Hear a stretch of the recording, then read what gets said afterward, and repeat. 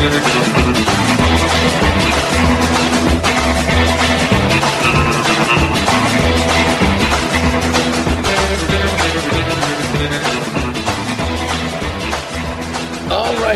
again, everyone, and welcome to it. It is the Derek Hunter Podcast for the 26th of June, 2023. I'm Derek Hunter. I am your host. Appreciate you listening, downloading, sharing, telling a friend, all that good stuff. Action-packed program for you, as always. We'll give away the books tomorrow's show. This show was, I did fill in on WMAL on Saturday from 4 to 7. I'll be back there this Saturday from 4 to 7. And so I'm just repurposing it, because why try to recapture lightning in a bottle, am I right? Of course I'm right. So let us get right to it, because it's actually longer than usual. So here you go. The big news really is we've got, you go to bed one day and you got a coup, you wake up the next day and you've got a stalemate or détente or some sort of agreement, and you don't really know what the hell is going on. You're sitting there going, I was promised a coup. What's happening? And we don't really know what's going on over in Russia, the Wagner group. See, over there, the filthy rich have military. They have their own armies. The oligarchs, many of them, not all of them. Some of them just want to do a bunch of cocaine and they basically want to live Hunter Biden's lifestyle. But others do have vested interests in political power, et cetera, and they want to have the ability to defend themselves. They know Vladimir Putin, and they think, well, if he comes after me, I'm at least going to have somebody, a group of people on the payroll who can get me to the airport, right? I didn't buy this fighter jet for nothing. You got to have a way out. You got to have enough power. It's a really screwed up system, but you got to have enough power to be protected if you're on Putin's radar, to be able to make him think it probably would be costly at a minimum if I decided to go after this person. It's a really weird situation over there. And one such person is Yevgeny Prigozhin. Now, if I mispronounce that name, who cares? You're never going to meet him, and it doesn't really matter, and he may not matter after this weekend anyway. So he had his army down in Ukraine, because, you know, most of Russia operates on bribes, on graft, on throwing money around, and there are frankly a lot of these oligarchs who really do like being out there and doing bad things. But he eventually apparently got sick of the way things were going in Ukraine, as I think most people would. There doesn't seem to be any progress. You're sitting there and you're going, we can't take... It'd be like us going, we're going to invade Canada. And then a year and a half later, we still haven't taken Canada. We haven't even gotten to Toronto. We're like, what the heck is going on? So people are starting to question things. And so Prigozhin took his Wagner group, his private army, and decided he was going to go and march on Moscow. And he thinks Vladimir Putin is weak enough that he could go do it. It actually is an insurrection. It makes January 6th look like a picnic, but they're not really calling it that. And that caused an uproar across the media and across the people who really do like there being a war in Ukraine. If public sentiment in Russia starts to change to the point that a couple of other oligarchs decide, you know what, I'm going to use my private army too, and we're going to surround Moscow, and we're going to make sure that Putin either knocks this off or is deposed, then things wouldn't keep going as well, shall I say, jokingly, as they have been. If you look at the government just last week, what did they find? $6.2 billion accounting error. And oops, we got $6.2 billion more than we thought we had to give to Ukraine because we counted stuff wrong. So they're throwing money around left and right. And if you don't think beaks are not being wetted, like it's a birdbath convention over there, across the globe by the people who find a way to wet their beaks and such things, and you haven't been paying attention. So $6.2 billion more is nothing to sniff at. It's a pretty good deal. It's a pretty sweetheart deal. So they have a vested interest in this thing going. That's why the American policy is we're going to keep throwing good money after bad. We're going to keep throwing good money at Ukraine pretty much no matter what. As long as Ukraine is there to catch the money. We're going to start throwing Brinks trucks worth of money over to Ukraine. Doesn't make much fiscal sense. You'd be bankrupt by the end of next week if you lived your life that way, but you'd be doing it with your money, so you wouldn't live your life that way. If you're doing it with other people's money, like the government does, you get to live large. So they turned on Russia, and now they've stopped, or so they seem. And this gives everybody a great chance to Monday morning quarterback what's going on, and you have the usual suspects. It's really easy to be brave by proxy. It's wildly easy to be a hero by proxy, especially when you yourself decide what constitutes a hero. And so you got the Adam Kitzingers of the world, and you've got the Chris Murphys of the world, senator from Connecticut. They're all out there going, be careful, be careful. This guy marching on Russia is not a good guy. Nobody thinks anybody's a good guy. Nobody in any position of authority or in any position of power or any position to threaten Vladimir Putin, let alone do something about it, but conceptually threaten Vladimir Putin is a good dude. It's not like, well, but Putin's Secretary of the Interior, he's just the salt of the earth. Dictators don't tend to surround themselves with good people. And it's people who have ingratiated themselves. And good people tend not to ingratiate themselves to evil dictators. It's weird how that works. Shouldn't need to be pointed out, but apparently we need an abject lesson in realpolitik here in Washington, D.C., sadly. But so everybody there is a bad guy. Everybody in a position is bad. If you have a private army, there's not really it's a private army, yeah, but it's a magnanimous private army. They're really good. What they do, rather than going out and training all the time with guns, is they carry soup around to people and they feed the homeless. Well, that sounds more like the Salvation Army. Well, it's different because if you tick off the oligarch, they will gut you like a pig. But that's beside the point. Anyway, Chris Murphy, Democrat, and there isn't a single Democrat who isn't fully in favor of pretty much anything that costs a ton of our money, came out just a few hours ago and put out a Twitter thread. It says, I and my team are following events in Russia and Ukraine closely. Here's what I can share right now. This sounds to me like everybody knows somebody who talks about how good friends they are with somebody famous, or how they know look, I know some things. I can't tell you what I know, but all these people, they just say it to puff themselves up. That's what Chris Murphy sounds like. Here's what I can share right now. The rest of the stuff, I'm way more important than you. I'll keep to myself, but trust me, don't worry. I and my staff, my team of recent college graduates are on the team. 1, Putin's weakness has been exposed. He could survive, but power in Russia will be forever scrambled after this weekend. He tweeted this about an hour and a half before the Wagner group stopped advancing. So I'm not really sure how much of it's still operative, but I'm just illustrating the point of these people who are basically telling you, don't think we're going to stop throwing money at Ukraine just because of it. Says, 2, Prigozhin believes he has the Russian people on his side, but the force he is moving towards Moscow is small. No way to know if there will be military conflict and whether Prigozhin is right. Putin still controls the media. I assume he means he hold on Russian mind is still strong. United States Senator from Kentucky, ladies and gentlemen. Okay, great, fine. This is something I think most high school students who read a newspaper once a month could have posited, but it's a tweet from a United States senator. Then it is, yes, he went from 1, 2, and then 4. I don't know if there was a 3 that he deleted or he doesn't know how to count. Maybe he was wearing mittens and lost track. Who knows? 4, yes, Prigozhin seems to have soured on the Ukrainian invasion. That's good news. But he is equally, if not more dangerous than Putin. Americans shouldn't instinctively root for Prigozhin. A civil war inside Russia is potentially cataclysmic. Well, yeah, it certainly is. As long as it remains inside of Russia, though, Russia has to sort itself out, does it not?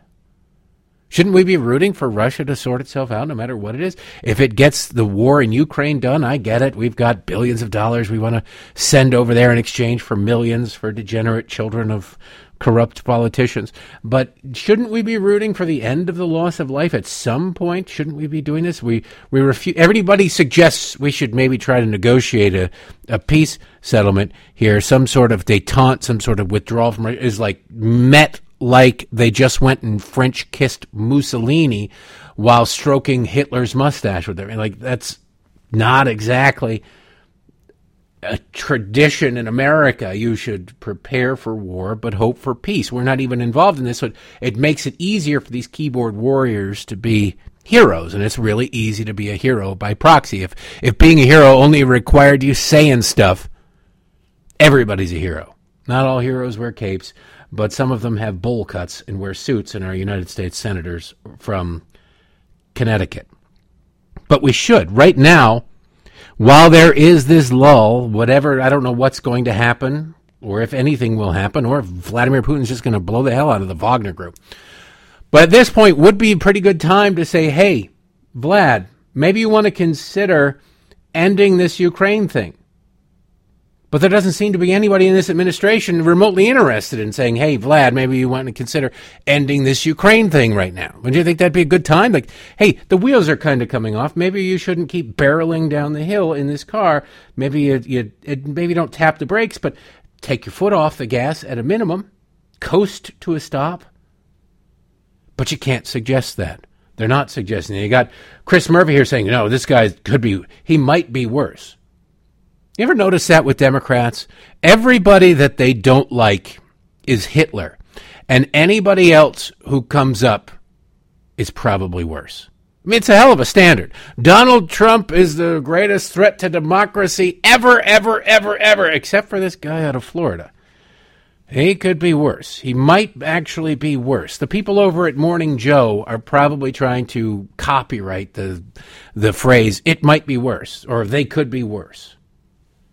Sell it on T-shirts at Mika's Know Your Value Summit. Chris Murphy then ends his 4-tweet thread with a number 5. It's only on tweet number 4, but again, he's from Connecticut. Maybe people can't count up there. I don't know. They're basically Southern Canadian, so, whatever. Says, thus, the United States needs to let this play out and not appear as if we are meddling or taking sides. Our first priority is protecting U.S. citizens and our friends in Ukraine. Don't get involved. We've been sending, $100 billion, $200 billion to Ukraine, which is the impetus for all of this. It's not because, Putin stole this guy's girl or his mistress or anything like that. This is over Ukraine, if we're to believe the media, which is always iffy, but if we are to believe the media, that's what's going on. Why should we not? We're involved. We should then up our involvement by saying, hey, maybe we could end this Ukrainian thing right now. Let Russia recede back into Russian territory. Let them fight. Let them have, am I wishing for death of a whole bunch of Russians? No, I'm not. But is that not better? Is that not better? If you believe what the politicians have been saying about the importance of Ukraine, my God, it's so important. It's the world's breadbasket. That was one of my favorite things when they said, Ukraine is the world's breadbasket. So much of the world's grain is grown in Ukraine. Okay. Well, now maybe we'll notice the folly of having so much of the world's grain grown in a corrupt country, bordering on another corrupt country that has designs on taking over huge chunks of it at various times. Maybe we should, plant some grain someplace else too. Maybe move it. It's just like, it reminds me of what happened in this country with COVID. Remember that? Oh my God, the world is shut down. And what if we needed antibiotics? What if we needed crucial medicines? And we rely so much on China, on what's going on in China for our antibiotics, for our this, for our that. We need to insource the supply. That was the big thing, man. I think a whole bunch of Capitol Hill staffers got tramp stamps saying insource the supply chain, the medical supply. Have you seen major pieces of legislation rolling through? Has there been groundbreaking? And we're going to move in all these chips and all these medicines and all these important, crucial things, and we're going to start mining here for rare earth elements so we don't have to. No, you haven't. People stopped paying attention. People moved on. People moved on, so they stopped talking about it. Ukraine is different because there literally is so much money being thrown over there. There's no real accountability. That I'm not unsure that given the web of money laundering that Hunter Biden set up, there isn't his tentacles over there still, just sort of by default. They're just throwing money or bribe money around and greasing the wheels. And like, Hunter, here's $100,000. We just threw $100,000 into Hunter's second Swiss bank account through 15 LLCs twice removed. Oh, well, what are you going to do? I'm sure he's still making money. He just got his child support cut from $20,000 a month to $5,000 a month, but $5,000 a month still isn't anything to sniff at when you're paying about $20,000 a month to rent a mansion to live. And, you know, while paint by numbers are cheap when you buy in bulk, eventually it does add up. Lastly, I guess Chris Murphy added one more tweet to it. His sixth tweet.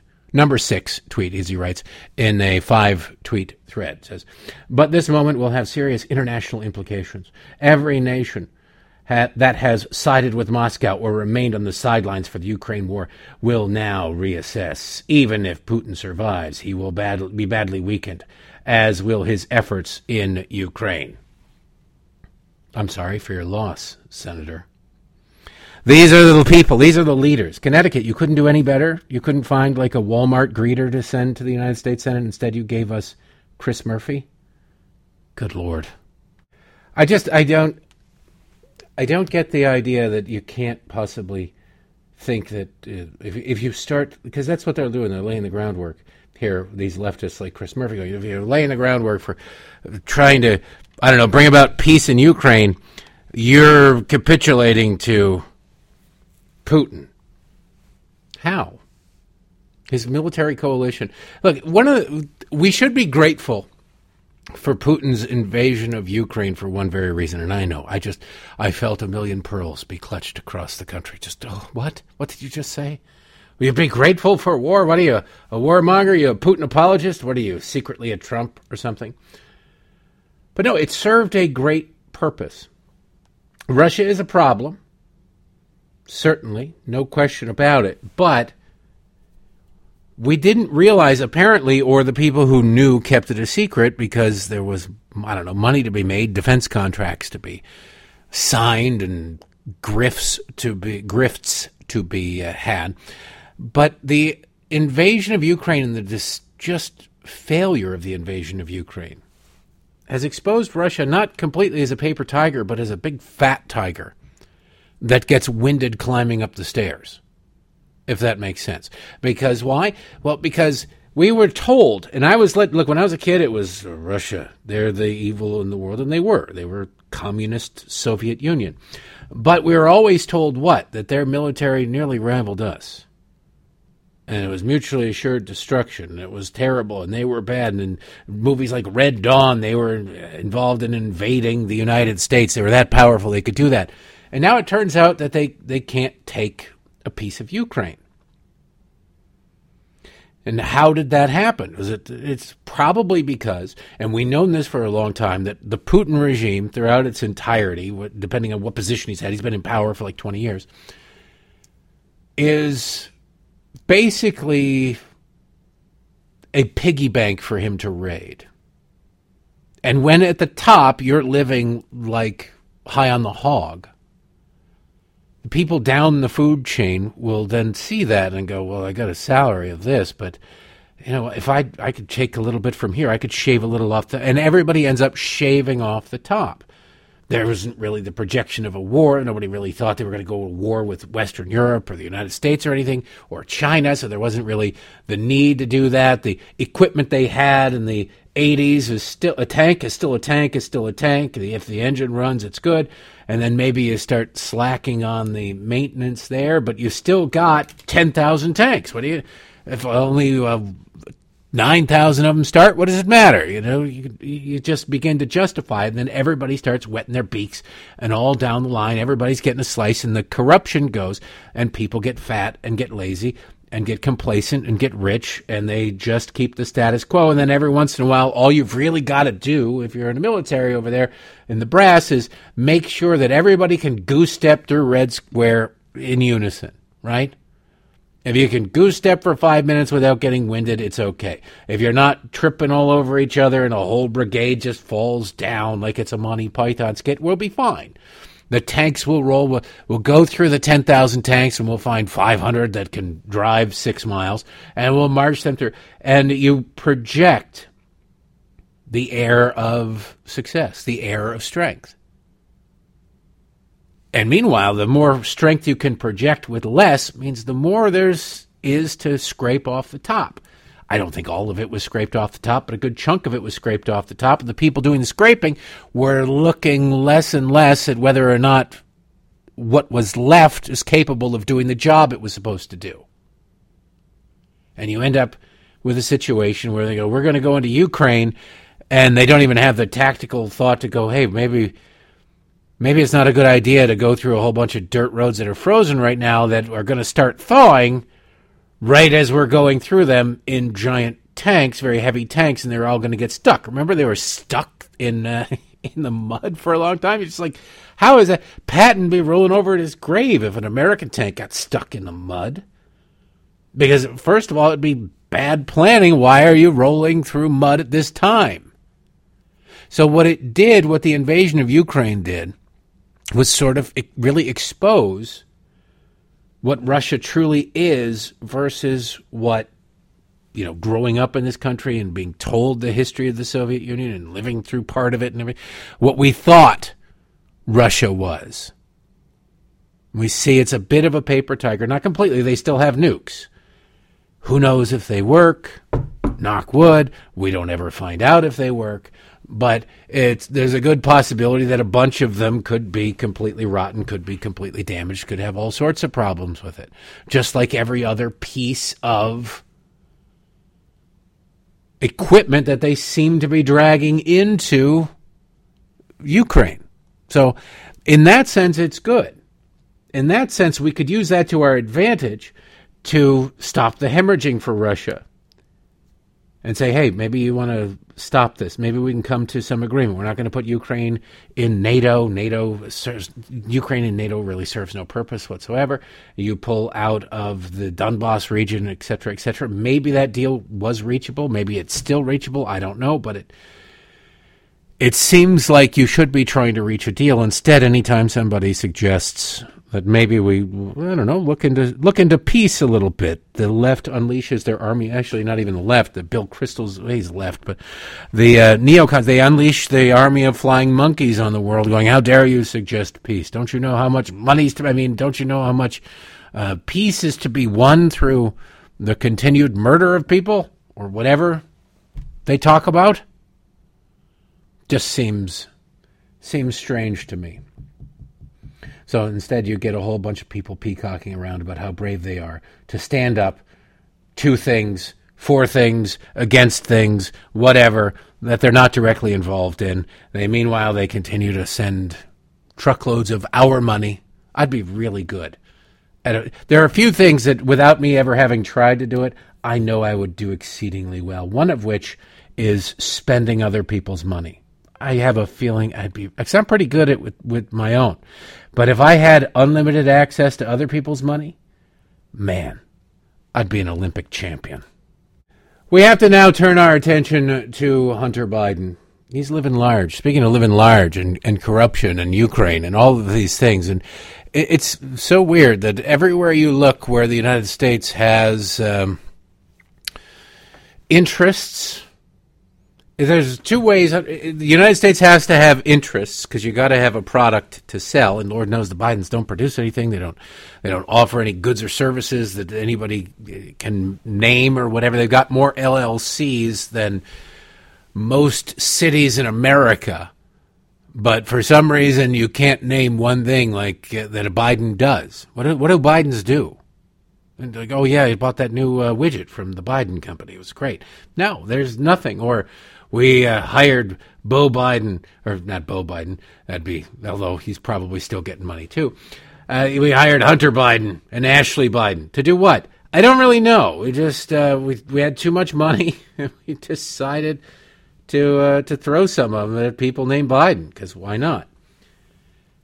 Well, it's the damnedest thing. You go to any section of the world where there is corruption, political corruption, totalitarianism, so there really isn't anybody to question the corruption. Like, we have corruption in this country, but, we have elections that matter, and people get thrown out, and people occasionally, not very often, do get punished for their corruption, but they will get thrown out of office a lot more often than they will get punished for their corruption. But over in China, you're not really punished for your corruption. You get punished for being the wrong type of corrupt. You took too big of a slice of the pie. You took Xi's slice. You took a couple crumbs off Xi's plate, and then you'll be disappeared, or you embarrassed him or whatever. Then you'll be disappeared. That doesn't happen here in the United States. So if you are interested in grifting and taking bribes, selling access, selling U.S. foreign policy, you go to those kind of countries because nobody's going to talk. You talk, you embarrass the leadership, you disappear. They have every incentive to keep their mouth shut. Plus, transferring money from, say, Ukraine or Romania or China, it's possible. You set up 15 LLCs and you run the money through that, and the regulators can't find it, don't really know what's going on. But if they do trace it back, there's going to come a point where they've traced it back to these despotic regimes. They're not going to cooperate. They're in on it. They're not going to rat on it. It'll be like a mafia don telling everybody where the bodies he ordered killed are buried. Like, he's not going to do that. It would just dig his own grave. So you got to give credit to the Bidens for their forethought, and it's not very often you give credit to any Biden for having thought something through. But the forethought of going, all right, if we're going to do this, we have to do it under very strict circumstances. We can't send people up to Canada and start shaking down the Trudeau administration because that's too close. We can't go to the UK or to Germany because we have a friendly relationship with those countries and regulators and mutual treaties and agreements and everything. They would find it there.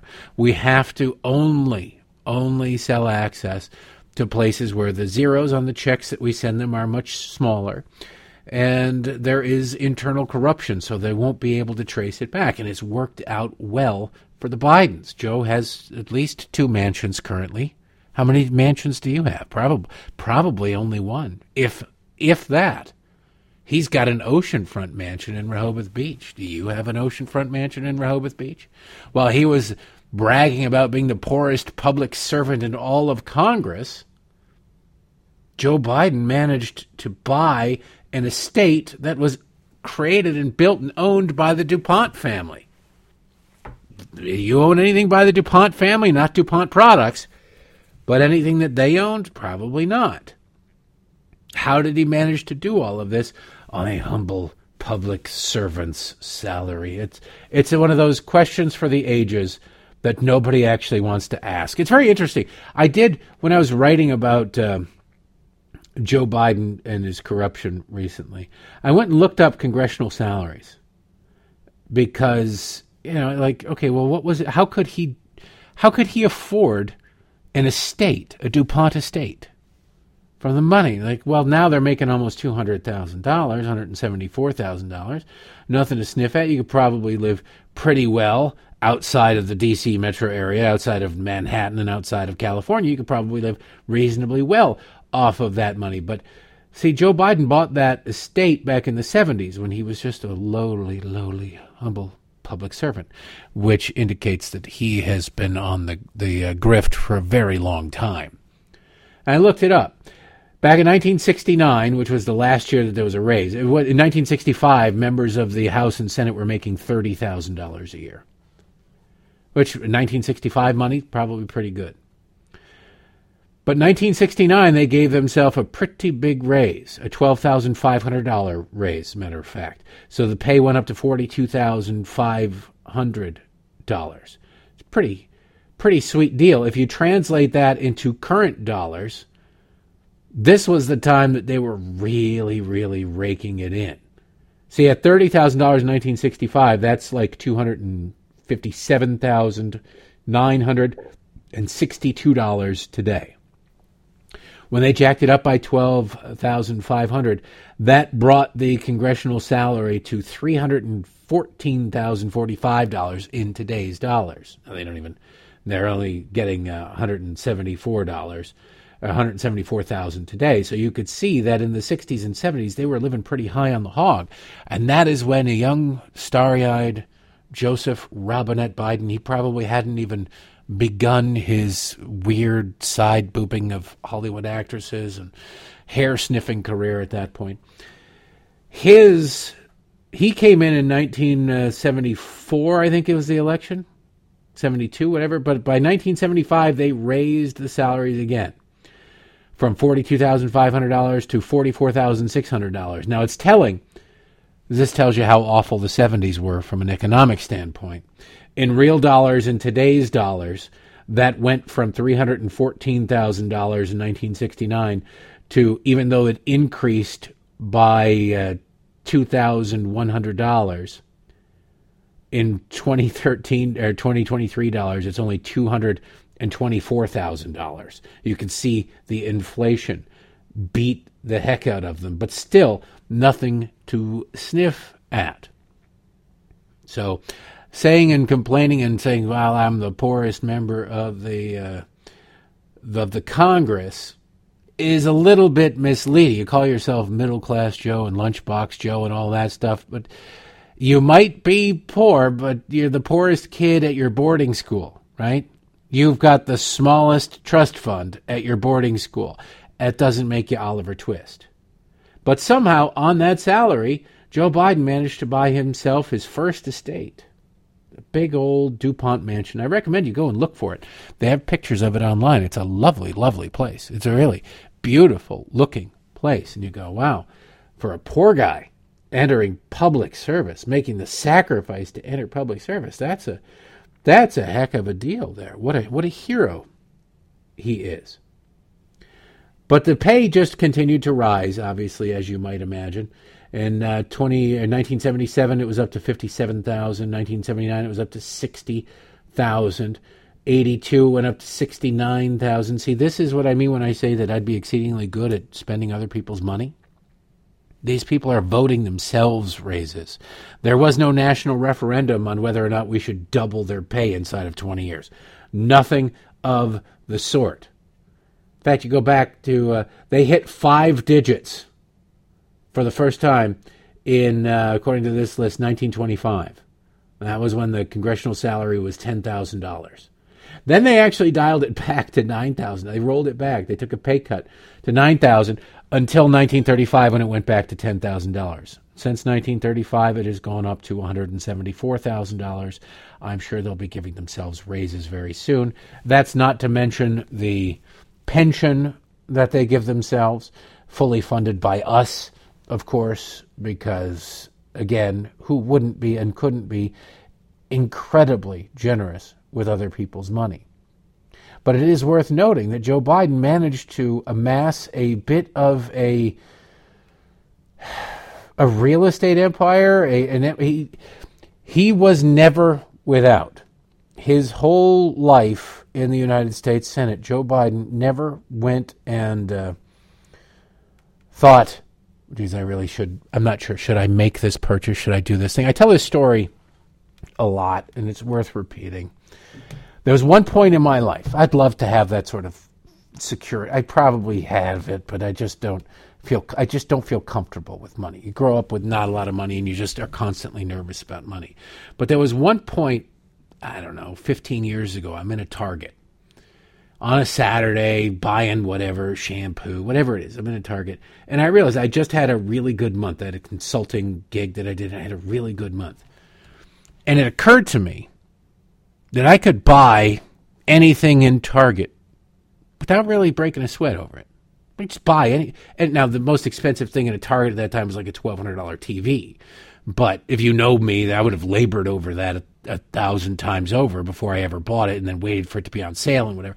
But at the time, that was the most expensive thing in Target, at least that I was aware of. And I thought, I could buy a whole bunch of stuff at Target. Anything, really, and not have to worry about it all that much. Eventually I would if I didn't replenish the money, but I've got the money. And it was a weird, perverted feeling. And I started finding myself sort of looking at things, going, I should throw that in the basket. And I'm like, I don't need that. What are you doing? It perverted my worldview. Billionaires have that. You imagine being everywhere you are, and at any moment you just look around and go, I can buy anything. I can do anything. The waiter ticks me off. I'll buy the restaurant. I'll buy the chain. I'll buy, if you're Elon Musk and you don't like the way that somebody's tweeting things, you know what? I'll buy Twitter. I'll just buy Twitter and change the rules to be what I want them to be. Joe Biden has kind of lived a life like that. And into that life, his children were born. And into that life, his children were raised in that life. And therein, I think, lies the root of the problem why at least 2 of 3, we don't know about Bill, but at least 2 of the 3 presidential children ended up being various forms of degenerates. You don't get to be a various form of degenerate or any form of degenerate without some sort of really poor upbringing. The Biden family managed to live above their means for the entirety of Joe's term in public life. You think at certain points some journalist would go, hey, you know what, that'd be an interesting story. Now, I know they don't want to expose Joe's corruption. They're in the business of propping him up, not exposing him. But at some point you might go, okay, you don't want to expose the Biden corruption, but how about we do a story of how you too can live like a Biden. You can live on a relatively modest salary and live like a king, because that seems like a good thing. Some author out there's a lot of books written about how to live well on whatever your income level is. Live like a Biden. There's a book idea. Go ahead. Run with that one. It seems like that'd be a pretty damn good book idea, right? I'd buy it. I want to know how to live like a Biden. But then I don't have anything to sell. I don't have access to sell. I don't have U.S. foreign policy to sell. They picked their targets well. What's telling is you sit there and you go, well, wouldn't somebody have noticed? How many times have you heard about $100 billion in Medicare fraud? People don't notice. There's so much money. We're talking about $5 trillion the federal government throws around every year. $5 trillion. Do you have any idea what a trillion is? You can't have. Elon Musk doesn't even know what a trillion is. The best way to put it, my friend's mother once told me this, and I actually went home and I pulled up a calculator and I did the math on it. 1 million seconds is 11 days. 1 billion seconds is 33 years. And 1 trillion seconds is more than 32,000 years. That's huge. The federal government will spend $4, $5, $6 trillion this year. Who knows? They're spending money. They don't even count it anymore. We just pretend. That's a lot of money. So you sit there and you go, somebody would have picked up on, somebody would have, no, they wouldn't. They wouldn't notice it. It's $5,000 for a hammer. Why? You just submit a receipt for an invoice for $5,000 and they pay it. Why? Because they get 200,000 invoices a week. You think you're going to go through all of them? Maybe they'll discover it in 5 or 10 years, but you'll be retired on the beach by then. Just make sure you buy your escape home in a country without extradition and you'll be fine. So if you're sitting there and you're going, well, we offered $1 billion. It does. When Joe Biden was bragging about, I told the guy, if you don't fire the prosecutor looking into Burisma, if you don't fire him, you're not going to get the $1 billion. Like, well, $1 billion, it's a huge amount of money to a normal human being. But in the grand scheme of things to government, it doesn't matter. China gave Hunter Biden $1 billion to invest, to play with in a hedge fund. He had no experience. And you go, well, why would they throw away that kind of money on it? Because maybe someday his father would be president of the United States. They still have the money. If he lost half, it's still $500 million. They can get it back.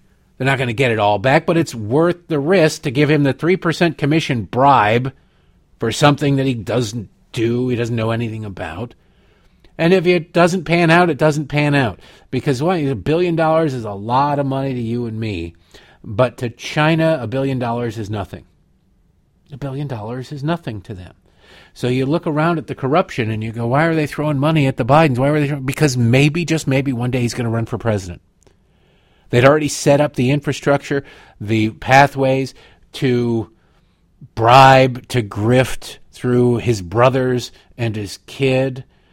As his vice president, they really hit the ground running on it. And then after the 4 years when he wasn't in government, the money kept rolling in. Well, why would you bribe him then? Because there was a chance he was going to run. There's a chance he was going to run. So you just take that chance. I guarantee you these companies and these entities and these countries and these governments, they were throwing money around to a whole bunch of politicians' kids, ingratiating themselves to family members all across the country, because you never know who. They're doing it now. Who's going to be president in 10 years? I don't know. But if you throw money around, you're going to be in good shape. You probably hit some of them with some money. Jennifer Granholm, governor of Michigan, had to leave the state to get a job. He had to go to California. They put her on a board of an electric vehicle company. Why? She didn't know anything about electric vehicles. She didn't know anything about cars. But they knew she was a Democrat superstar who was probably going to end up in an administration at some point down the line. Lo and behold, she's now Secretary of Energy. And that paid off. Perfectly legal corruption. And the concept of perfectly legal corruption has to bring us to Hunter Biden. And we have some audio of the historic Karine Jean-Pierre. Did you know she's historic? Now she's even said that she's historic. It was said as sort of a pejorative, as a joke, as a mock of her, and now she's embracing it too. Because I mean, when you're as bad as she is at the job, I guess you just got to kind of plow through it. You just plow through it. Go, you know what? I got to punch the clock. There'll be an MSNBC show waiting for her on the other end of it. She'll be fine. She'll have money, or maybe it's a CNN show, and CNN will hire her. Remember when Sean Spicer left the White House? Left the Trump administration? All the networks, including Fox, said, we're not interested. We're never going to, he hadn't even left, and we're not going to hire him. No way. And it's like, what? Why the hell do you do that? And then you got Jen Psaki, who I affectionately call Ginger Goebbels. She leaves the White House. Before she even leaves the White House, she's negotiated herself a show on MSNBC. I'm not really sure how ethical that is. But then again, we're dealing with Democrats. So I'm not sure ethics applies. But it's just very interesting and very telling that you're sitting there and she just negotiated her next job while in her current job. And nobody thought anything weird of it. Nobody thought, she's got her press credential in her pocket already. But don't worry, the media will be honest broker. They'll be as dogged with her as they ever were, even though they're now colleagues and coworkers. Like, yeah, I guess they would be as dogged as they ever were because they were never dogged. So, I mean, there's nowhere to go but up. But Karine Jean-Pierre, every once in a while, the press corps does do their job. They do journalism, if only by default, if only because they have no other choice, if only so they can check the box. And it'll be interesting to see what happens this week.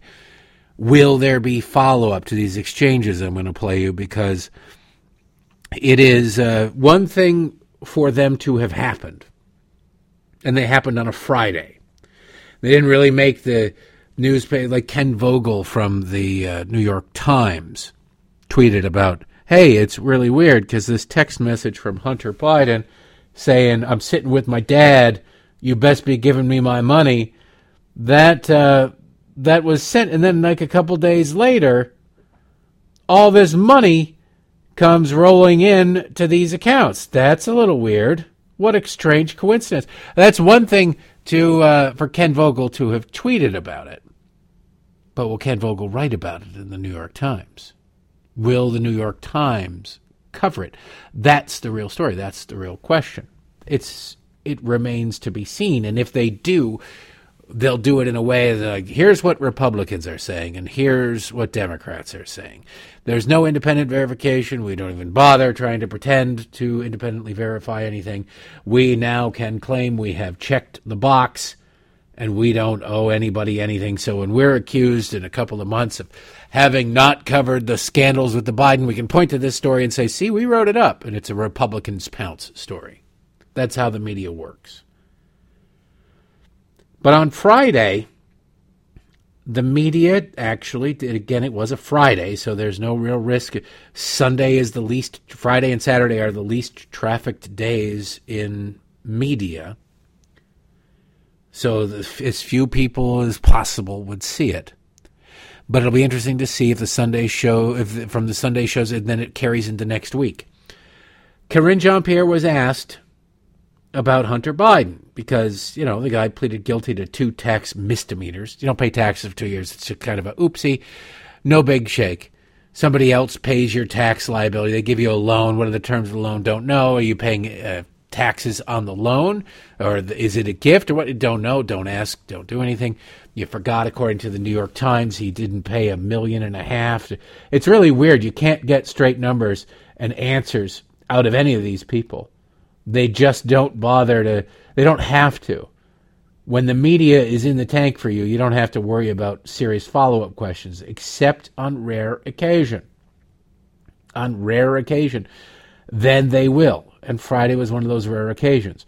But I do want to point out here, just before we get to that, this one paragraph from the New York Times story about this from last week, from the plea deal story. Said in a statement Tuesday, Mr. Weiss, he's the prosecutor, said Mr. Biden had earned more than $1.5 million in each of 2017 and 2018, but failed to file income tax returns despite owing the government more than $100,000 each year. Wait, 1.5 million plus 1.5 million. I'm not breaking out the calculator or anything, but I think that's close to like $3 million. $3 million and you owe $200,000 in taxes. That's not even 10%. That's not even 10%. Joe Biden insists that the rich pay their fair share. How is it that this is just sort of casually mentioned near the end of this story and not the crux of the story? How do you give me $3 million and I'll happily give the government $200,000. No sweat, no problem, no argument. I'll do it with a smile. I'll hand deliver it with chocolates. But don't worry, Hunter Biden didn't get special treatment. Anyway, a couple days later, Hunter shows up at the state dinner for the Prime Minister of India. Because why? Because why not? You know how many moneyed corporations and rich people there are in India? There's abject poverty in India, but there is incredible wealth too. So, of course, Hunter and Joe's brother had to be there. They worked the room. You think they slowed down? No, they're just getting more cautious. They're getting a little bit more private. There's no way they're slowing down. It's too much. You got to make hay while the sun is shining. If Joe loses the election next year, there is no gravy train to go. There is no more products to sell. It's like the Clintons and the Clinton Global Initiative. Once Hillary lost in 2016, the donations dried up. Why? Did suddenly people, these countries, these companies stop caring about sending mosquito nets to sub-Saharan Africa? Said to hell with it, let malaria have it? No. It was never about sending mosquito nets. It was like, here's $10 million for mosquito nets from Saudi Arabia to the Clinton Global Fund to buy mosquito nets. Well, if you just look at a map, Saudi Arabia is not that far from sub-Saharan Africa. They could buy mosquito nets and ship them directly, cut out the middleman. No, it was about getting $10 million into the hands of the Clintons. Then she loses, and the money dries up because there's nothing left to sell. That's why they sort of flirted with, well, maybe Bill could be the head of the UN, or maybe Chelsea will run for Congress. They tried to sell Chelsea. Maybe Chelsea. She has all the personality of a pair of sweaty gym socks, but maybe she could be in government. Something. We need something to sell. And then they just realized that it probably wasn't worth the hassle or the embarrassment if they lost. Well, with Joe, after Joe, there's nobody else. Hunter isn't going to run for office. Bo was the golden child. Bo was the one they were going to hand the torch off to so that future generations of Bidens would be able to sell access and peddle influence.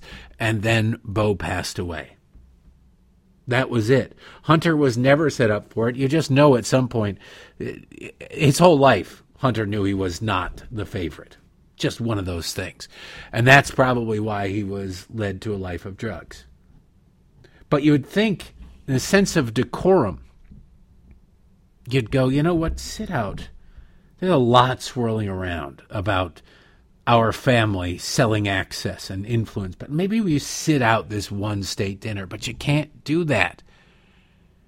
And you don't do that if you're Joe Biden and you've been getting away with it your whole life. There's one guy from the New York Post who occasionally shouts a question to you that you just go, come on, man, and then laugh. Where's the money? And that's it. If that's the amount of scrutiny that you face, why wouldn't you continue to be corrupt? Why wouldn't you still embrace that corruption?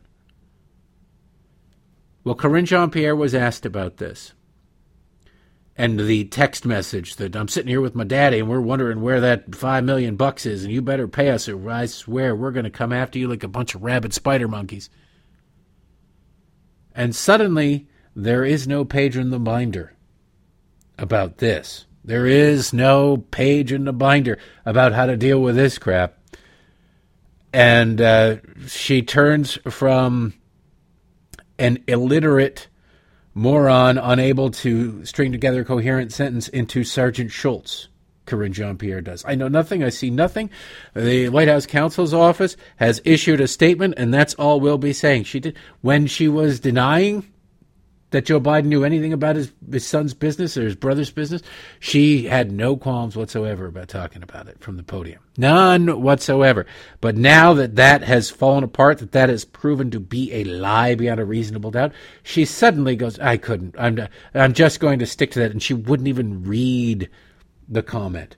She wouldn't even read the comment from the White House counsel's office. She was sent out there with the express orders of these words are not to leave your mouth. Do not give them anything they can use, except for you refusing to comment on the nightly news. We can't get rid of that, but you don't give them anything else. No fuel for the fire. So this first exchange is very interesting and telling, but it only really matters if it goes on this coming week. That remains to be seen. But at least it did happen, so we'll highlight it for you. And then secondly, the president invited his son Hunter to the state dinner last night. I'm wondering if you could take us into the thinking and the decision-making of why the president decided to invite I'm just not going to get into family discussion, personal family discussion. As you know, Hunter is his son. I'm just not going to get into it. Let me ask you this. If Hunter Biden wasn't the president's son, would he have invited someone who had just reached a plea agreement with federal prosecutors 2 days earlier? A couple of things. Again, that's his son. He's a family member. It is not uncommon for family members to attend events at the White House. You could look at past presidents. I'm sure you have. So that is not uncommon. As it relates to anything related to Hunter, I'm just not going to respond to it from here. Can I follow up on that? Okay. No, I just called in somebody. Go ahead. Yeah. So Curley wouldn't answer James's question, though. Are you going to answer the question? I mean, not an unreasonable question to ask, whether the President of the United States was involved, as this message seems to suggest, in some sort of a coercive conversation for business dealings by his son. Is that something, if he wasn't, then maybe you should tell us? So here's the thing, and I appreciate the question. I believe my colleague at the White House Counsel has answered this question already, has dealt with this, has made it very clear. I just don't have anything to share outside of what my colleagues have shared, and so I would refer you to him and the DOJ. Just not going to comment from here. Text message. I will. What I can tell you is I know that my colleague has dealt with this. He addressed this at the White House Counsel. I just don't have anything else to share. In the shakedown attempt? I just answered the question. I just answered the question. No, you didn't. Yes or no? Was the president involved in the shakedown attempt? Stephen, I just answered the question. It's not up to you how I answer the question. I just answered the question by telling you my colleagues at the White House Counsel has dealt with this, and I would refer you to them. Go ahead. Karine, can you just remind us what your colleague said from the White House counsel so we have it? I would refer you to them, and they will share their statement with all of you. Yeah, no, I'm not. You're not going to get me to recite anything. I have been given very strict orders, and if there is one thing at which progressives excel, as we learned tragically in the last century, it is following orders to a T. They are very, very good at that. It's the first time she's ever had messages, but I'm not gonna comment on it. You know, it was drilled into her head. You better not give. I don't care how historic you are. You better not give them anything they can use. And for whatever, for the love of God, do not improvise. Do not improvise. You can't read a sentence you wrote aloud without screwing it up. So please don't improvise. It's only downhill from there.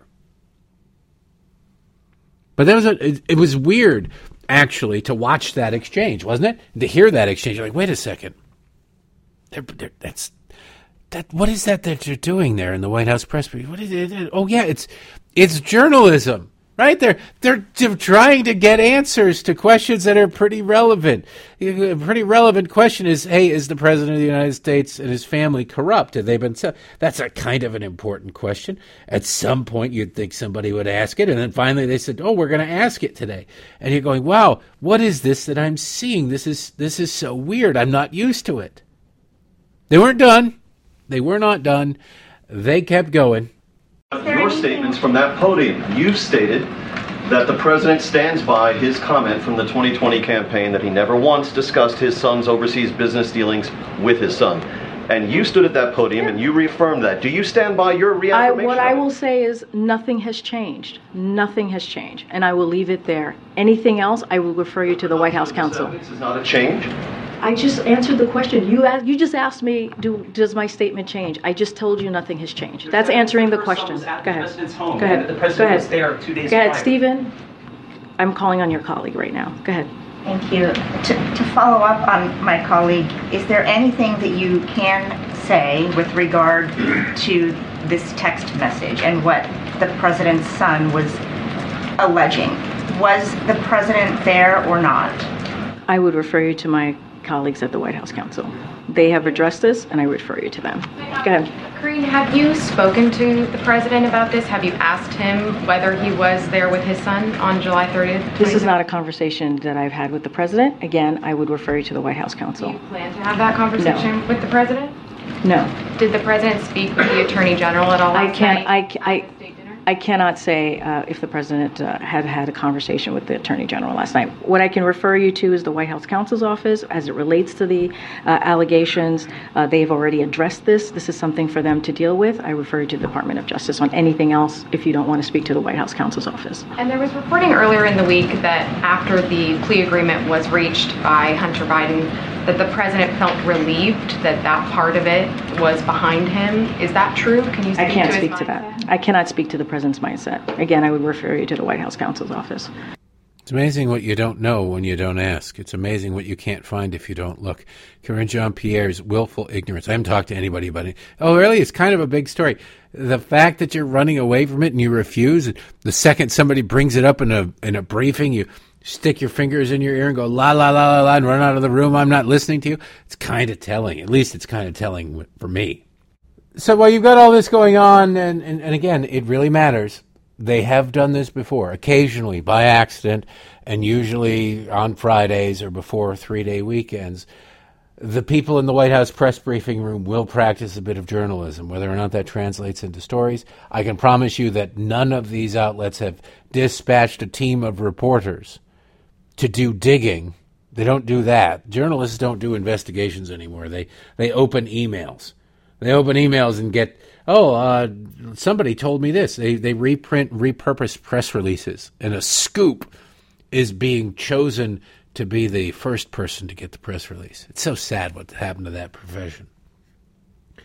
But this story out of the New York Post kind of cracks me up because it shows you a level of arrogance that can really only come from knowing, or at least having the belief that you're 10 feet tall and bulletproof. That you a lifetime of getting away with it would bring about somebody doing something like that. Now, what do I mean? look, there are people who imagine you're living in this. Just keep it in the realm of reality. How many times would you suspect, if you had to guess? And we don't know because, again, journalists don't practice journalism anymore. But if you had to guess, how many run-ins with the police would Hunter Biden have had growing up? The over-under is probably like 25, and I would probably still bet the over. But after a couple of times when the parties got out of hand while they were in high school, and the police showed up and they start grabbing kids, and they grab Hunter Biden, who is like, don't you know who my dad is? I don't care who your dad is. Let's go. And then a couple of phone calls are made, and suddenly who his dad is becomes wildly relevant. And sooner or later, the desk sergeants across the state of Delaware, they go, it's Hunter Biden. Let him go. Just let him go. And then Hunter will start going, what about my friend Tony? He doesn't need to go. All right, you two go. What about these girls? All right, you go. And you just start getting away with it. And it grows and it grows and it grows. And so you end up in a life where you go, I'm going to film myself having sex with prostitutes. I'm going to film myself having sex with women who are obviously human trafficked, sex trade workers from Eastern Europe. There's no question about it. If you've seen any of the videos where he's talking to these girls, they have the very heavy Eastern European accent.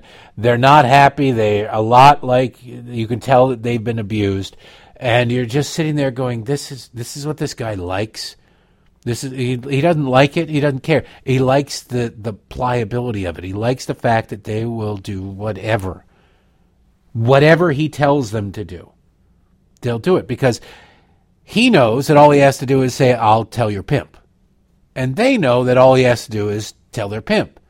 And so the consequences of not doing whatever sick thing Hunter wants to do are too great. And so they let it go. And you get to that point. Nobody is at 40 years old going, you know what? I've had a pretty good life. Happily married man, couple of kids, having a good time, successful career. But you know what? I feel like I've missed out on smoking a lot of crack and sleeping with a whole bunch of prostitutes. And so I'm going to later in life turn into a degenerate. No, you don't turn into a degenerate later in life. You have a long career, storied career, as a degenerate at that point. And the only way you can have a long and storied career as a degenerate at that point is if you have been getting away with it for so long. And they have. He has been getting away with it for so long. It's worth noting. So now you end up in a situation where Hunter, and this might be my favorite thing. I need to find Hunter Biden's accountant. Headline, New York Post.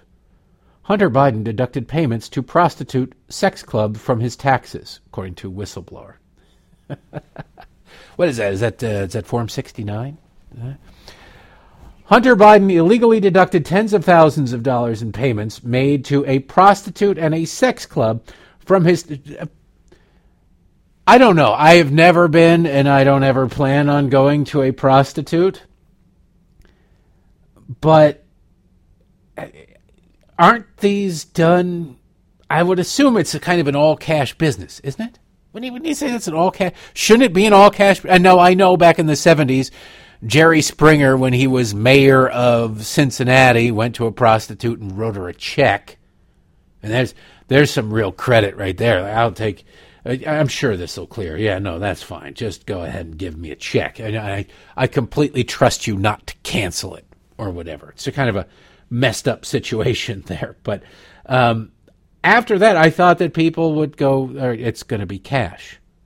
It's going to be apparently not. Maybe they come with one of those squares now. The prostitute they break out one of those iPad things with the square, and you swipe your card, and you want to add a 15% tip? No. And then you sign it, and would you want the receipt emailed to you? Well, for tax purposes, I would like both a hard copy and the receipt emailed. Who keeps financial records of their prostitution and drug use? Who does that? And then you take it to your accountant and you go, what is this? Big Eddie's Chicken Shack. What is that? Is that a restaurant? Oh, sort of. I mean, there's a menu, but no, not really a restaurant. And you explain to your accountant, but I was conducting business there. I guess technically Hunter could probably say he was conducting business there since he doesn't really do anything. He doesn't offer everywhere. His job is to be Hunter Biden, so therefore wherever he happens to be, he's being Hunter Biden, and therefore I suppose that makes anything deductible. What do you do for a living? I'm a professional degenerate who just gets a lot of money because of my last name. Oh, so everything is deductible, I suppose. In a June 1st interview with House Ways and Means Committee, one whistleblower, an unnamed IRS criminal investigator, detailed how Hunter went to great lengths to underreport his income and avoid paying $106,000 in taxes, including by writing off his sex escapades as business expenses.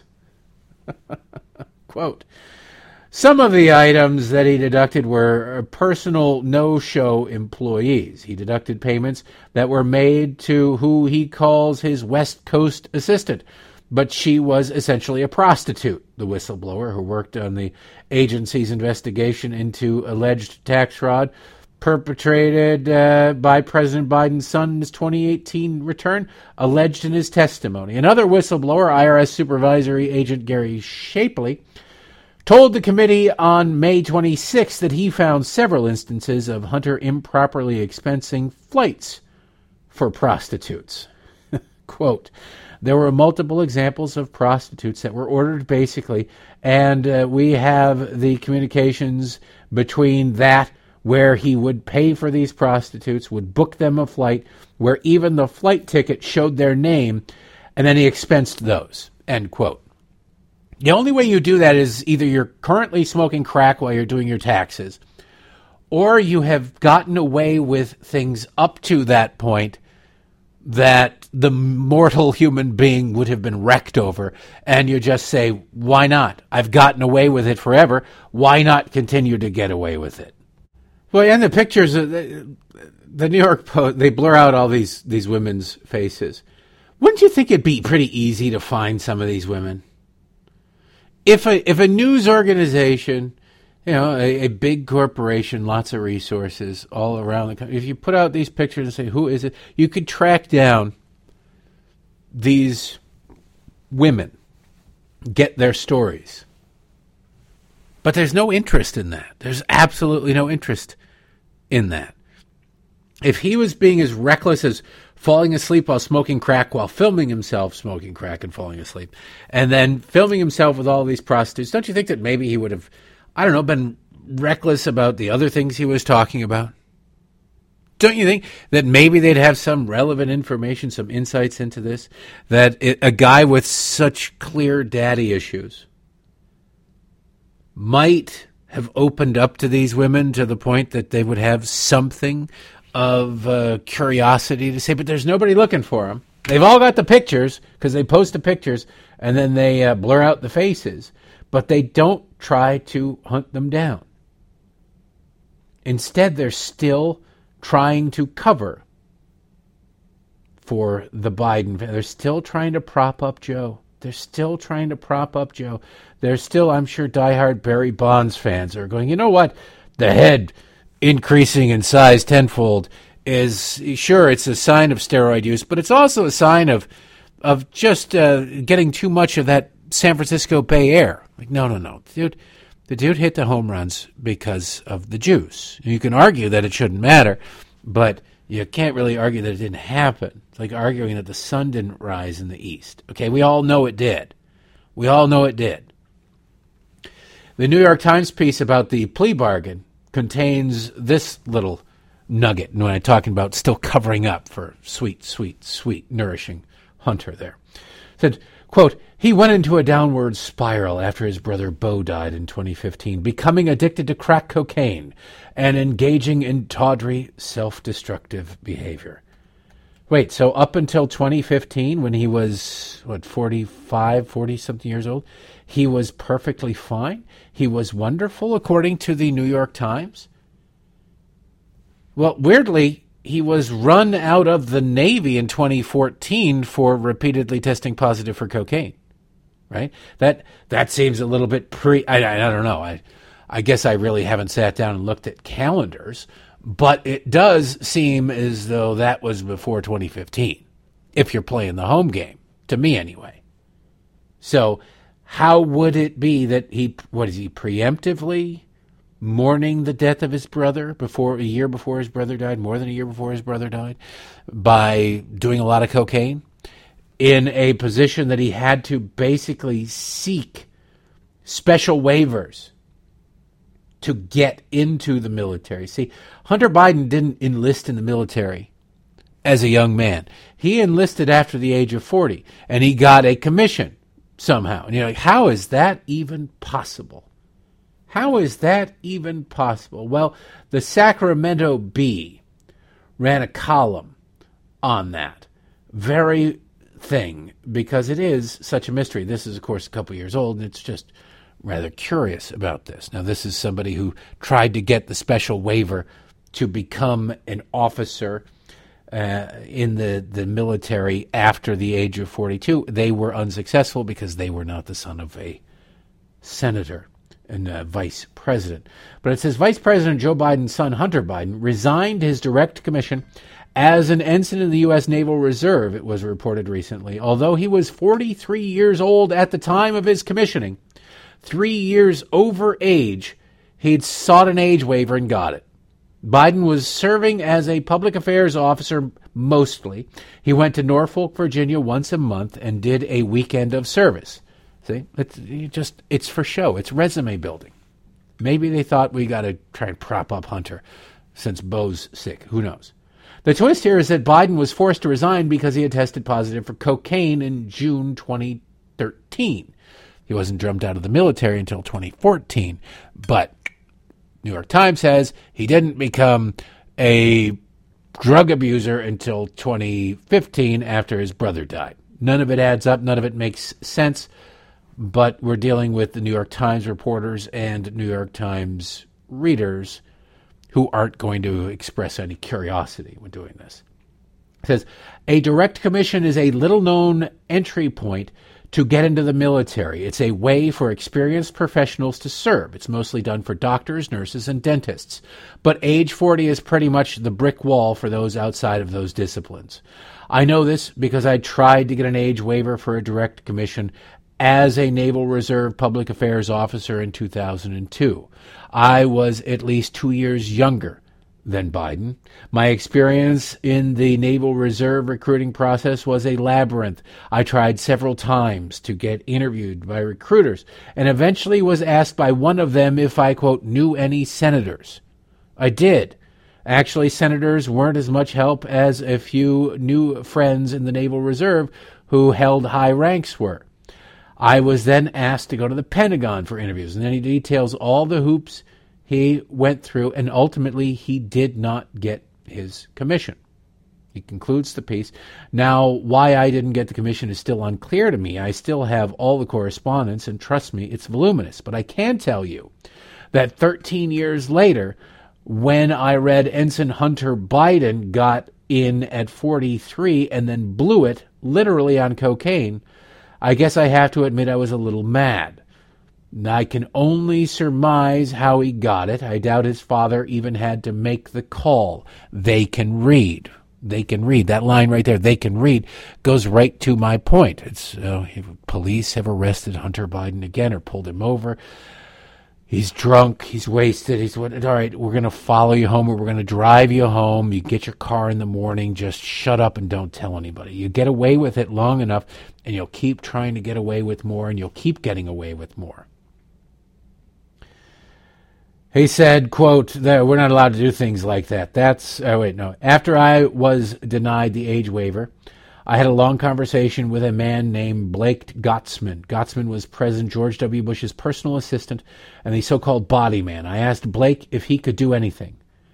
He said, quote, we are not allowed to do things like that. That's not how it works, end quote. Maybe Blake worked for the wrong administration. That's the end of the piece. Yes, the Democrats do these sorts of things all the time. That's how Al Gore can go be a journalist in Vietnam to check the box. I served in Vietnam. That's why John Kerry can go sign up and go, I need to check the box to go to Vietnam, but I don't really want to go to Vietnam, if you know what I mean. All right, don't worry. We'll make sure you're protected. It's that sort of garbage. It's that sort of stuff. It's very, very telling, not surprising, very disturbing, not shocking. But it all paints a picture, speaking of painting, speaking of artists, of how Joe Biden, how the Biden family conducts itself. Because you sit there and you go, well, they wouldn't be this brazen, would they? Yes, they would. You look back and you send a text message saying, I'm sitting here with my dad, send me the money or we're going to really come after you. Nobody would do that. Yes, they would.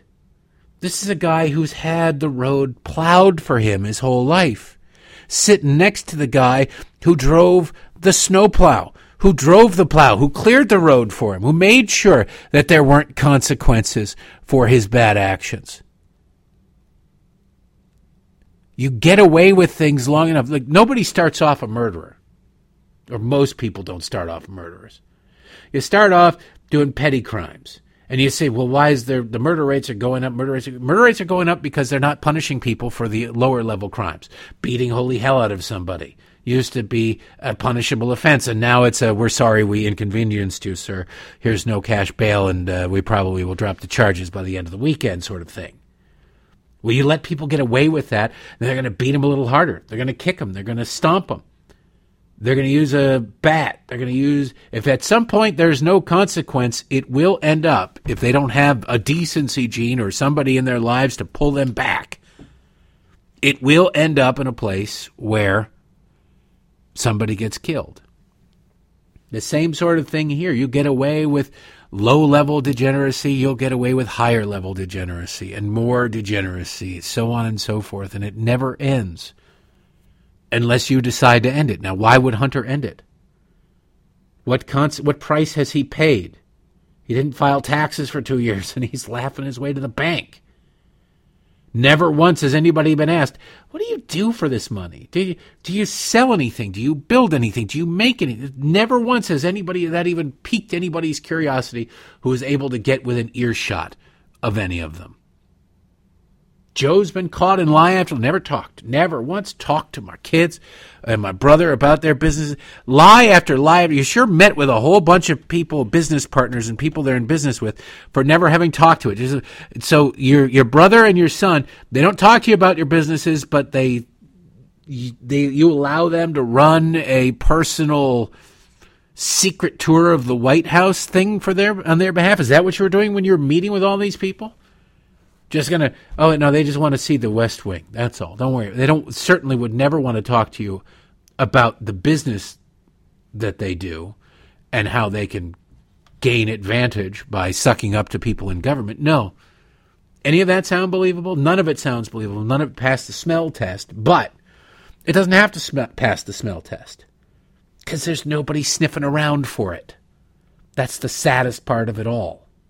I want to play you some of this Kamala Harris audio because it's the anniversary of the Dobbs decision, the overturning of Roe v. Wade, and the left is literally beside themselves over this. They're terrified and horrified at all of the, oh my goodness, what are we ever going to do? Abortion now, abortion forever. It used to be segregation, now segregation. The Democrats still love segregation. They never change their objective. They just change their tactics. Now, in the name of tolerance and diversity, we must segregate. I'm not really sure how that works, and you could probably hook up a couple of cables to Martin Luther King's grave and power the Eastern Seaboard with the way that he's rolling over in his grave and what the party has done to his words. But on the abortion thing, there's nothing. They don't even love their kids as much as they love abortion. Kamala Harris is out giving speeches about how it's so important, a woman's right to choose. And here she is talking about her kid, who's now somehow a model, her stepdaughter, who's now somehow a model. And it's so important that this girl might have to suffer. Look, not to put it crudely, but getting pregnant is about as easy to avoid as getting hit by a train. right? You want to get hit by a train. It's probably not a good idea to sleep on the train tracks, right? Your chances go down significantly of being hit by a train if you're not on the train tracks. They're only slightly elevated, maybe 0.1%, if you just hang out near train tracks, because I suppose the train could derail and hit you that way. But otherwise, I'd say you're pretty safe if you're not near or on train tracks from being hit by a train. Same sort of true for pregnancy. Now, there are also all sorts of things. When you're on the train tracks, you keep your ears open, keep your eyes open, you look for what's coming down the train, and you can get off. There are certain things like that when it comes to getting pregnant, too, that you could take. It's precautionary measures. But that's beside the point. That's a little bit too much like work. That's a little bit too much like responsibility, and Democrats are not interested in that. So listen to Kamala Harris lament the idea. And now remember, she constantly, and the left constantly loves and fights and would love nothing more than to limit your First Amendment rights to free speech. They went after religious liberty during COVID, and they want to get rid of, they won't repeal it, but they just want to ignore the Second Amendment. So, and forget all the others, too. They're bastardizing. But just keep that in mind as she sits there and talks about rights. So that day, the day that the Supreme Court took a constitutional right from the women of America, I was outraged. In fact, the first person I called was my husband, because I could just let it all out with him. And my first thoughts really were about our daughter, my niece, my baby nieces, my goddaughters, and what this all might mean. I mean, for our daughter, she is going to know fewer constitutional rights than my mother-in-law. And so I think we all, at that moment, understood how dire it would be.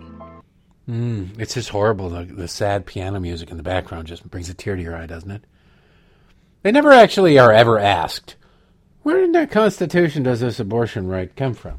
Hey, you point because the plain text of the Second Amendment is unambiguous. The plain text of the First Amendment is unambiguous. And they look at that and they go, well, that could mean any number of things. That doesn't mean you can spew hate words. You can't say hate words. You can't do hate speech. Hey, yeah, you can. It doesn't mean the militia thing right there. The militia thing doesn't say individuals. It's the right of the people to keep and bear. Now, the founding fathers at the Constitutional Convention labored over every word, every letter, every piece of punctuation in the Constitution. You think when it came to the Second Amendment, they would have just said, let's just toss a word salad and let the future figure it out. No. Well-regulated militia being necessary for free and blah, blah, blah. The right of the people to keep. Now, if they wanted to just be militia members, they would have said, then the right of those militia members to keep and bear arms shall not be infringed. But they didn't. They said the people, which includes people in militias and people not in militias. Pretty unambiguous. But to a Democrat, they just sit there and they go, geez, I don't know. But somewhere in the Constitution there, they go, there's an absolute guaranteed right to an abortion. I would like to point out that Democrats had 50 years in which to codify Roe. They chose not to in federal law. They chose not to. They didn't even try. They talked about it. They campaigned on, we'll protect Roe. Then they did nothing to protect Roe. Just like they said, to try to get the Hispanic vote. We desperately will. We need comprehensive immigration reform. We will do it. We will do it. And then in 2010, they had a supermajority in the Senate, 60 votes. They could have easily passed anything they wanted, and a majority in the House, and they didn't even bother to try. They didn't even bother to try passing immigration reform. Why? Because if you do something, how do you campaign on it? How do you campaign promising to do something if you've already done it? They had no intention of ever doing it. They had no desire to ever do it. But now they campaign on it like, oh, man, we want this. It is wildly important. Why didn't you do it when you could have? Well, we did health care instead. You can't do two things at once? You couldn't do two things. You're telling us constantly how you can do everything all the time. And government is so awesome and so powerful that it can do anything and everything for everybody. But you couldn't pass two major pieces of legislation simultaneously or within a 9-month period. You just couldn't get that done. Weird, isn't it? It's almost like they're lying. And when it comes to Roe, it's the same thing. We will codify Roe. They're all scrambling, and we've got bills to make sure that Roe is now in the law. You had 50 years to do something about it. If this was your number one priority that kept you up at night, you're worried about your daughters being punished with babies, like Obama said, then why didn't you do literally anything? Why didn't you do literally the least amount of things possible? All you have to do is go one piece of legislation, one page of legislation, and pass that sucker in a heartbeat. But then you do that, how do you run on, we're going to protect Roe v. Wade? You solve a problem, quote unquote. How do you run on you're going to solve that problem? Don't get me started. Republicans, I have my own problem with them when they're sitting there going, we need to overturn Roe v. Wade. It is it's an issue of federalism. All that overturning Roe v. Wade will do is bring it back to the states the way that the founding fathers intended, and they're absolutely right. And then 20 seconds after the Dobbs decision, here comes Lindsey Graham right before an election where he's not up going, I'm going to introduce a nationwide abortion ban. Which part of the concept of federalism did you not understand? Or were you just lying? Were you stupid? What are you doing? Well, he's fundraising for himself for future elections. What he did was he inserted himself into every election across the state. I think Lindsey Graham did more than almost anybody to lose Republicans the Senate because Democrats were really mad in June when the Dobbs decision came out. They were mobilized. They were going to promise. They were going to take to the streets. They're going to do this, that, and the other thing.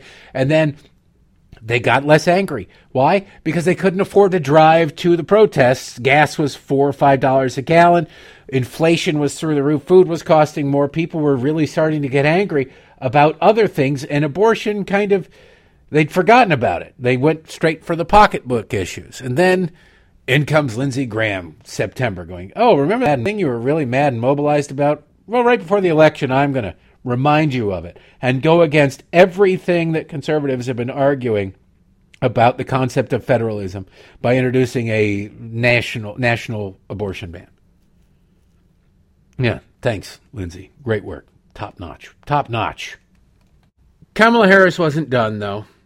She went on, again, to sort of make the case for federalism. She doesn't seem to understand. It's amazing how many times Democrats end up making a case for federalism without knowing it. Because their natural instinct is we must force everybody to do it. We must force everybody to do it. No matter how unpopular it is or how many people don't want it, we must force everybody to do something in the name of justice or whatever. 1 year later, the majority of Americans are with us. From so-called red states to blue states, from Kentucky to California, when this issue was on the ballot in the midterms, the people voted in favor of allowing women to have the choice about what happens to their body.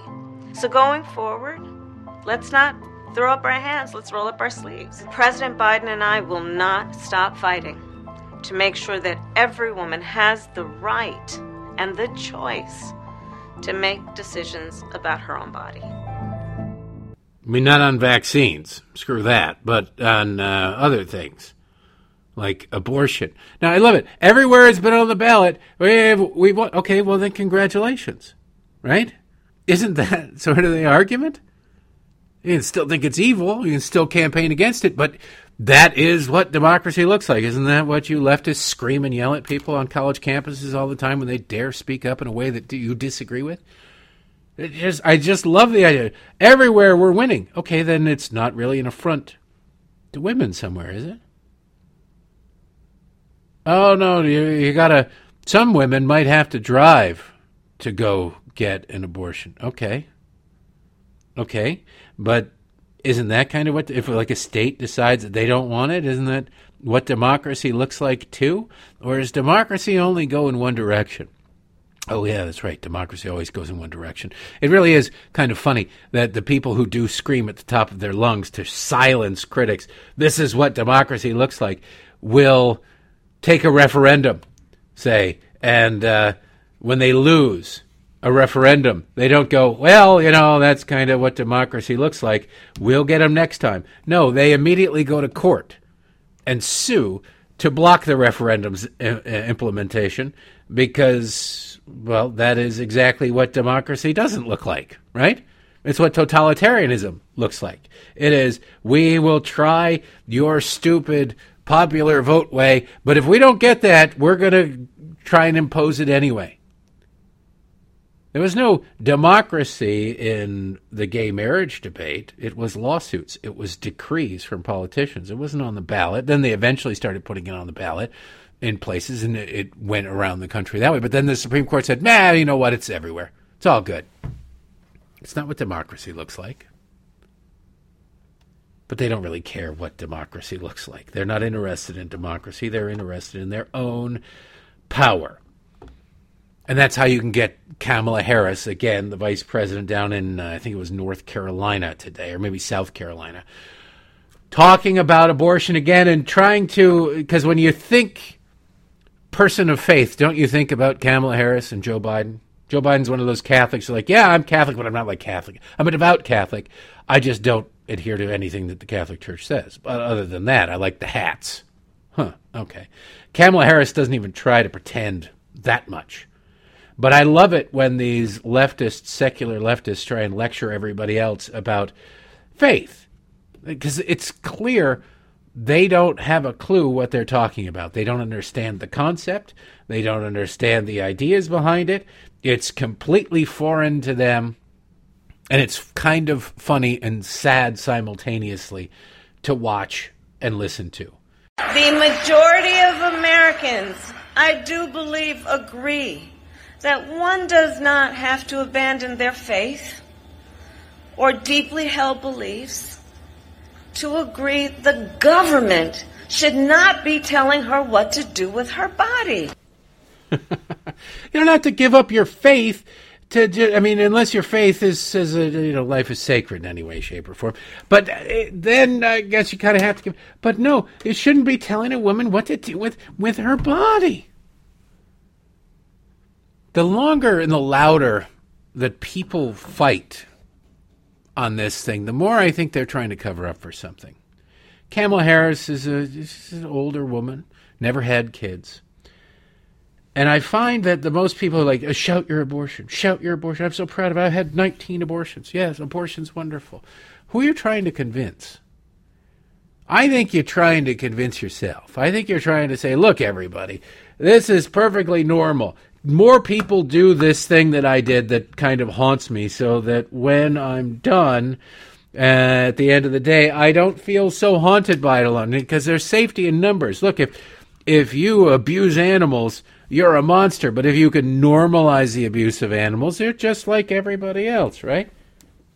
Maybe I'm oversimplifying it. I don't have a uterus. I'm one of them, what they call the traditional males.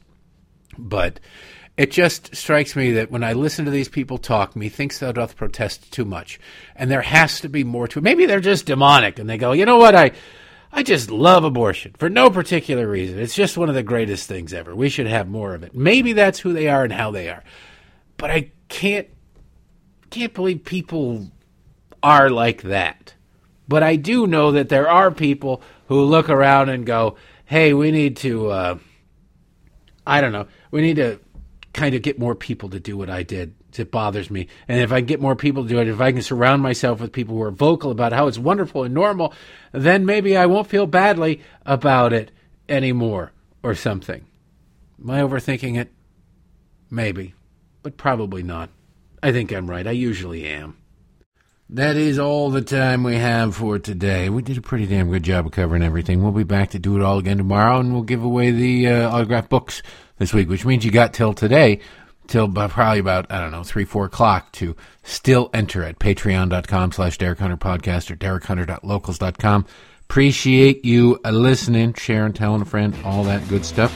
We'll see you on the morrow.